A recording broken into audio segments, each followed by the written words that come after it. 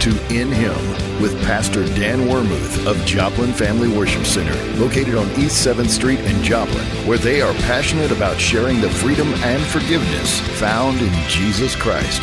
Now, here's Pastor Dan with this week's edition of In Him.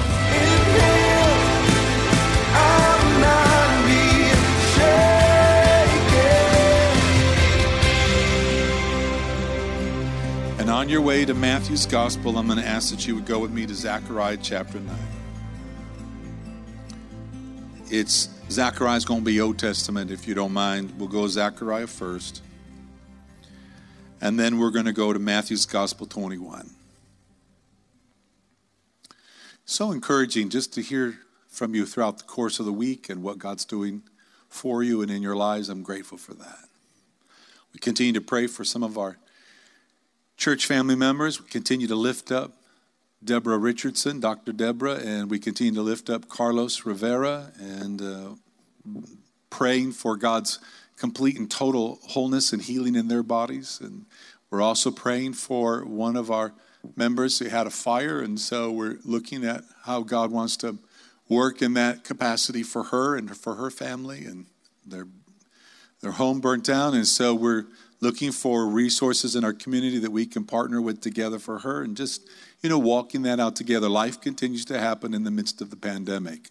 You've never walked this way before, but our great-grandparents did, and our grandparents did, and they walked through these difficulties, and so we just learn how to walk by faith. Amen. Zechariah chapter 9. Looking at Zechariah chapter 9, we're going to look at verse 9. This is where we'll begin. This word is a word that the people, during the moments of Jesus' life on the planet, they fully would have known this passage of Scripture. Certainly the Pharisees and the Sadducees and all the priests and the Levites would have known it. And most any of the men who had gone to school to learn in order to have a bar mitzvah, for them to grow and learn in the Word of God, they would have known this. The reason is because it was a verse that was a promise to every one of them, that there would be a day that they would live in freedom from any oppression that would be in the land. And I can tell you it's one of the promise verses. It was a prophetic promise verse to the Jews they were looking for, because the Romans had occupied the land and the oppression was, it was hard. So this is one of those verses. It says this: "Rejoice greatly, O daughter of Zion. Shout aloud, O daughter of Jerusalem.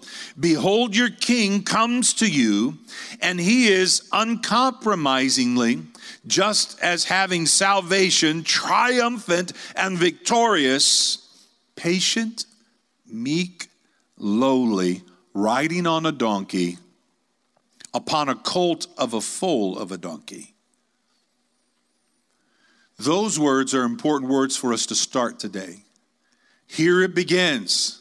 "Rejoice greatly, O daughter of Zion. Shout aloud, you daughters of Jerusalem. For your king," the word king would indicate that someone who has taken full authority, "your king is come to you, and he is uncompromisingly just."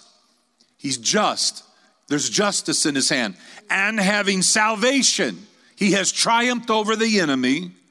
"And victorious." He is not just a wounded warrior. He is the king who has won the battle.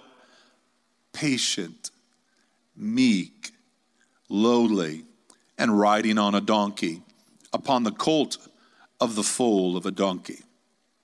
Let's go to Matthew's Gospel now, chapter 21. We're going to look at these verses here, and we're going to just see what God would say to us in this moment as it relates to the moment that Jesus is now coming to present himself in Jerusalem. I'd like to give you just a little bit of background maybe that will help you. Whenever a king goes out to war, he rides a horse. Whenever a ruler or an emperor or a leader goes out into battle, he always rides a horse. In every passage of Scripture that you and I would ever read, you will see that when there's a battle going on, when there's a war, the king or the leader is going out with a horse. A horse that's been trained to be able to wage war, go into battle, and not be afraid. A horse that will move quickly into, even when the enemy is all around, and still move forward. These horses are bred for warfare. They're bred to stand and keep standing and to fight and to knock over people in front of them while the king is in the midst of his conquering, in the midst of his bringing victory. So the ruler goes out to warfare with a horse. But here in Zechariah and also in Matthew's gospel, we see that the king, the ruler, is now riding not a horse for warfare. Although he is, in this passage of scripture, the one who has already won, he is triumphant, he is victorious. But he's coming in, even now, the picture for us is to see that he's not coming back into the town or into Jerusalem on a horse to wage war, but he's coming on a donkey. The donkey, the foal of a donkey, a colt of a donkey. That means an animal that has not even been broken yet. So here comes the victorious king, but he comes in the state of mind or being of meek and lowly and of peace orientation. When a king had fought his battles and engaged in warfare out and about wherever he was, when he would come back, not the Romans, but you will see in scripture, kings would come back and they would not be riding on a horse. They would ride on a donkey, coming back into Jerusalem. The reason is what they were saying is, it is well. The battle is won. It's over. I'm not coming back to town to wage war on you. I'm coming back to town. I'm coming back to you, the people, and I'm coming on this animal, this donkey, in fact, in this passage of scripture, the colt of a donkey. I'm coming to you in peace. Jesus already knew for which he had been sent to the earth, and that was to win the war over sin, to reclaim his father's children, sons and daughters who'd been orphaned from him, drawn near to him throughout the ages, through the different capacities by which they could bring an offering and there would be appeasement for judgment. But Jesus was coming to win a battle and not on a horse. He was coming to win a battle at the cross, and he would come on a donkey. So let's look at that for just a moment in Matthew's gospel. Can we begin reading perhaps, I have a couple of translations that I really like it from, so I'm just going to open them up. From the Passion Translation, it says this: Now as they were approaching Jerusalem, they arrived at the place of the stables near the Mount of Olives. Pastor Cindy and I were there. We saw that place at the top of the Mount of Olives as we overlooked the city of Jerusalem. And it says that Jesus sent two of his disciples ahead, saying, as soon as you enter into the village, you will find a donkey tethered along with her colt, her young colt. Untie them both and bring them to me. And if anyone stops you and asks, what are you doing? Just tell them, the Lord of all has needs of them, and he will let you take them. And all of this happened to be fulfilling the prophecy. All of this was done in order to fulfill the prophecy of Zechariah. Tell Zion's daughter, look, your king arrives. So the prophecy in Zechariah is, this is what it will look like when he comes. This is how it will appear. He will come on the colt of a donkey.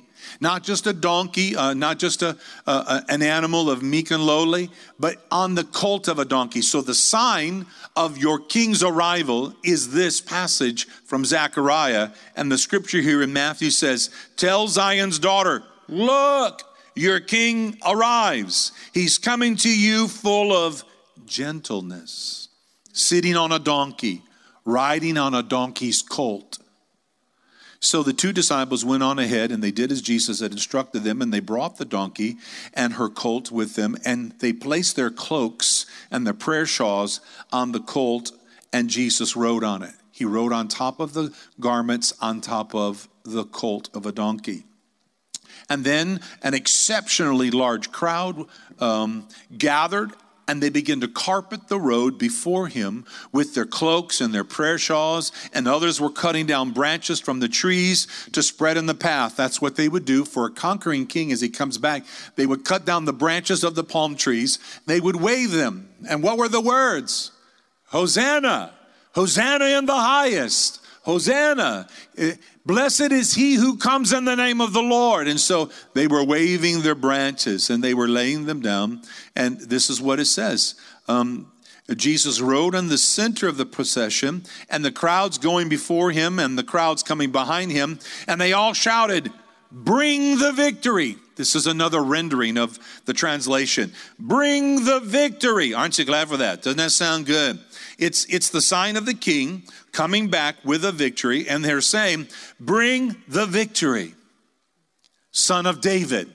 So they're identifying him as a descendant of King David. Son of David, he comes with the blessings of being sent from the Lord Yahweh. We celebrate with praises to God in the highest. This is an elaborate declaration. This is an amazing shouting. This is Jesus on his way into Jerusalem, and I want to tell you why in a moment. So as Jesus entered Jerusalem, the people went wild with excitement, and the entire city was thrown into an uproar. And some were asking, "Who is this man?" And the crowd shouted back, "This is Jesus. He is the prophet from Nazareth of Galilee." And upon entering Jerusalem, Jesus went directly to the temple area. He drove away all the merchants who were buying and selling their goods. He overturned the tables of the money changers and the stands of those who were selling doves. And he said to them, "My dwelling place will be known as a house of prayer, but you've made it a hangout for thieves." Then the blind and the crippled, they came to him in the temple courts, and Jesus healed them all. City's in an uproar. He's just overturned all these tables. You know, people are kind of interesting to observe. I'm a watcher. I like to look and watch people and their behaviors and connecting the circumstances, the environment, the atmosphere, what's going on in the moment. People were watching Jesus. The city's in an uproar because there's all this shouting, "Blessed is he who comes in the name of the Lord. This is the Son of David." And the first thing he does is clean house. How come that when he cleaned house, it didn't spook the people? There's a reason. I want us to think about that. That when God comes to clean house, it doesn't scare everybody. When Jesus comes to clean house, it doesn't scare. It settles. See, these money changers were gouging the people. What should have been an equal or even exchange, they were charging them far more for the temple coinage that is supposed to be used. And kickbacks were going to the priests. They were selling substandard animals for sacrifices. They were literally taking over the whole court of the Gentiles, where the court of the Gentiles is where Gentiles were supposed to come and worship. Also the area in the region where the women were allowed to come and worship. And now they've set it up as a marketplace and merchandising. So all the merchandising has now taken up the place of where people were allowed to come and worship. Because the system was set up that Gentiles were out here, women could come a little closer, and then the Jewish men could come in the rest of the way. They're gouging them, they're selling substandard sacrifices for worship, and they've taken up the area. They're excluding people from having an encounter with God. And Jesus is not having it. So he cleans house. That's why the people were not afraid of him. They knew that what he was doing was right. He was giving access to the house of the Lord for everyone. And in that moment, the Bible says that the blind and the crippled and the lame come to him. So his behavior didn't scare them. It settled the issue. This man has a zeal for the house of the Lord. They just called him the prophet from Nazareth of Galilee. I want to point something out to you about that in a moment.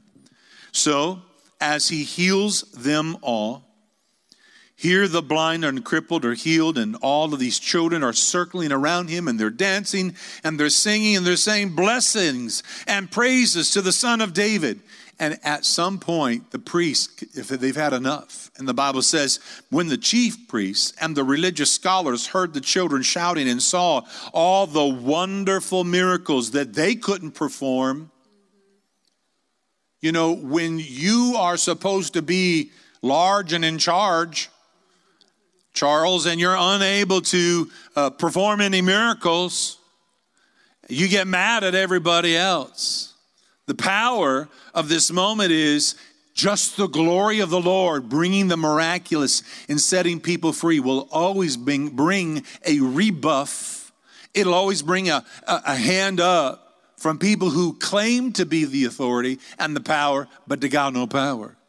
So I'm going to ask you today just to remember that if that ever happens in you, it rises up in you, you get mad because someone else is operating in the glory of the Lord, check yourself from the neck up and from the heart down. Just see what's going on here. Where's the disconnect between my heart and my mind and what I know is the truth and what should be working in my heart? And so they call out to him and they say, hey, don't you hear what these children are saying? This is not right. In other words, they're saying it's not right that they call you Son of David and they worship you and they sing praises. And Jesus said, yes, I hear them. But have you never read the words? Listen, if you don't understand the scripture, sometimes you just miss it. Jesus just cut them real sharp because these priests have memorized the first 5 books of the Bible, and these scholars here have already memorized the rest of the known books of the Old Testament. They should know these words. Indeed, they know the words.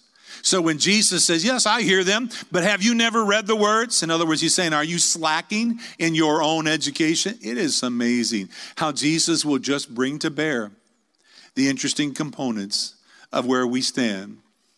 He said, have you not read the words? You have fashioned the lips of children and little ones to compose your praises. I like the way that translation reads it. You have fashioned the lips of children and little ones to compose your praises. I'm going to read it here in this other translation. Jesus said to them, yes, have you never read this? Out of the mouths of little ones, yea, even infants, you have perfected praise. Perfect praise. So when I look at the scripture and I see the power of God's word as it relates to Jesus' coming in on Palm Sunday, how is that important for me and you today? I want to take a couple moments to just kind of break that out, if you will allow me to do so. Couple points. Point number one, the Lamb is coming to be examined. This passage of Scripture is dealing with Jesus coming now into Jerusalem. He's coming for a reason and a purpose. We know that he is the Lamb of God. John said, behold the Lamb of God that takes away the sins of the world, as Jesus was arriving at the Jordan to be baptized. So we've already had an announcement from the one who was called to be the announcer. John the Baptist, it says, Jesus speaks of John the Baptist and says, he's the greatest prophet ever born of a woman. The greatest prophet was John the Baptist. And John the Baptist is a biological cousin to him on his mother's side. And John the Baptist is declaring, behold the Lamb of God. He announces him as he arrives. And Jesus steps up and John says, what am I to do with you? What do you want from me? What can I just made the declaration, but what else? And Jesus said, I need to be baptized. He said, no, you baptize me. I'm not even worthy to untie your shoes. Jesus said, you got to fulfill the word of God, John. We have to fulfill the word. So John is privileged with baptizing the Messiah, the Lamb. He baptizes him and the heavens open and God speaks and says, this is my beloved Son in whom I'm well pleased.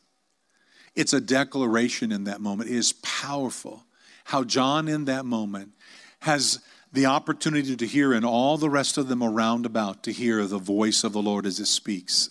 And the Bible says that the Holy Spirit came down upon Jesus, landed on him, kind of lighted upon him like a dove. A dove is easily startled and would move. The Holy Spirit came down upon him in such a beautiful, gracious way and remained on him. Remained on him. Now Jesus, 3 years later, is at the point of coming for examination. So this is in the examination period I want to ask you to give consideration to. The lamb in Exodus, Moses told the children of Israel, you're going to be delivered. There is a final test that's coming. It's a final plague. It's a final judgment on Egypt. So take you a lamb from the flock, and if you don't have a big household, join with another household. And you're going to take the lamb and you're going to kill it. You're going to watch the lamb for 14 days and examine it to make sure it's not substandard or sick or broken. It's got to be a perfect lamb. Then you're going to take the lamb and you're going to sacrifice it. You're going to take the blood and you're going to take hyssop. And that hyssop you're going to use to strike the blood upon the doorpost of your house at the top and at the two sides. It is a beautiful picture of a triangle that's there upon the doorpost of their homes. And then he told them, take the lamb in and you will prepare it for a meal. And you'll eat this lamb. And any part that's left over after you have ate it, you will burn with fire. That is a prophetic picture of the judgment that Jesus, the Lamb of God, will be consumed. We will be able to receive of him. He will become life for us as the bread of heaven, as the Lamb of God. He becomes our sacrifice. He is the one who's going to pay the price for us. So he's coming for examination. The Lamb has come to be examined. While he's arriving, he's declared as Son of David, which is one of the utterances that had to be made. He's a perfect lamb. It couldn't be a Gentile lamb. He couldn't be just any lamb. He had to be the Lamb of God. And that's what's being declared by the people. Hosanna! Blessed is he who comes in the name of the Lord. He's being examined. They're looking at him. Oh, he's a prophet from Nazareth. They missed it on that part. Yes, he was a prophet. And yes, he was from Nazareth. But he was more than just a man. He's the Lamb of God who has come to take away the sins of the world.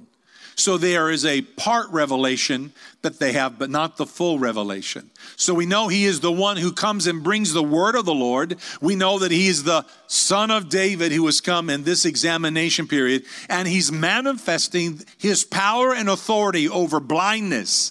God wants you to no longer have spiritual blindness. And he wants you to no longer have spiritual deafness. And he does not want you to be lame in your faith walk. It's a good word. What he wants for us is this lamb, according to Exodus, that the head and the organs of the inside of the lamb and the meat were to be eaten, and then the leg of lamb was to be eaten. In that night, they were to roast it and they were to eat it. And so the Lord wanted to bring wholeness for you, your mind, your heart, and your walk. Your mind, your heart, and your walk. For us to have the right mind, the mind of Christ. For us to have the heart, a heart that's filled with the very person and personhood of God. That our heart would be transformed. And then also our walk, that we would walk out our faith. So the Lamb of God has now come into Jerusalem. And he is showing his power and authority over all of those sicknesses and diseases. And he is setting them free. And then he has another encounter here. And there's this wonderful noise and singing and going on. The children are rejoicing. You know, children know when you're hateful. It's just something about it. Kids got a discerner. They can discern things. And they're singing and dancing around the Lamb of God who's come. They're examining him. They see the goodness. They see he's made a place for people who had no place made for them for worship. They see that he has thrown out the money changers. This is freedom. This is liberty. This is an examination. And then he tells the Pharisees and the high priests. And then the Bible says immediately he leaves and he goes out and goes back to the Mount of Olives, and he goes back and stays with his friend Lazarus and Lazarus' two sisters. And then he comes back again the next day. In these days, these are the days of examination that you find in Scripture. Palm Sunday is about Jesus presenting himself for examination. I want you to see that with me. He's the Son of David. He's totally, completely, and for sure identified as the one who can make provision. That's part number 2. The Lamb of God is coming to be examined. Number 2, the Son of David. And remember, whenever the Son of David lives on the inside of your heart, it will completely and totally unnerve a pharisaical spirit. Sometimes we call it a religious spirit. When on the inside of you resides the Son of David, which is praise, which is worship, he who is meek and lowly and patient and king and conqueror and victor. You can't have part and not the other. If you want him to be the victor and the conquering king in your life, he must also be the lowly, meek prince lamb.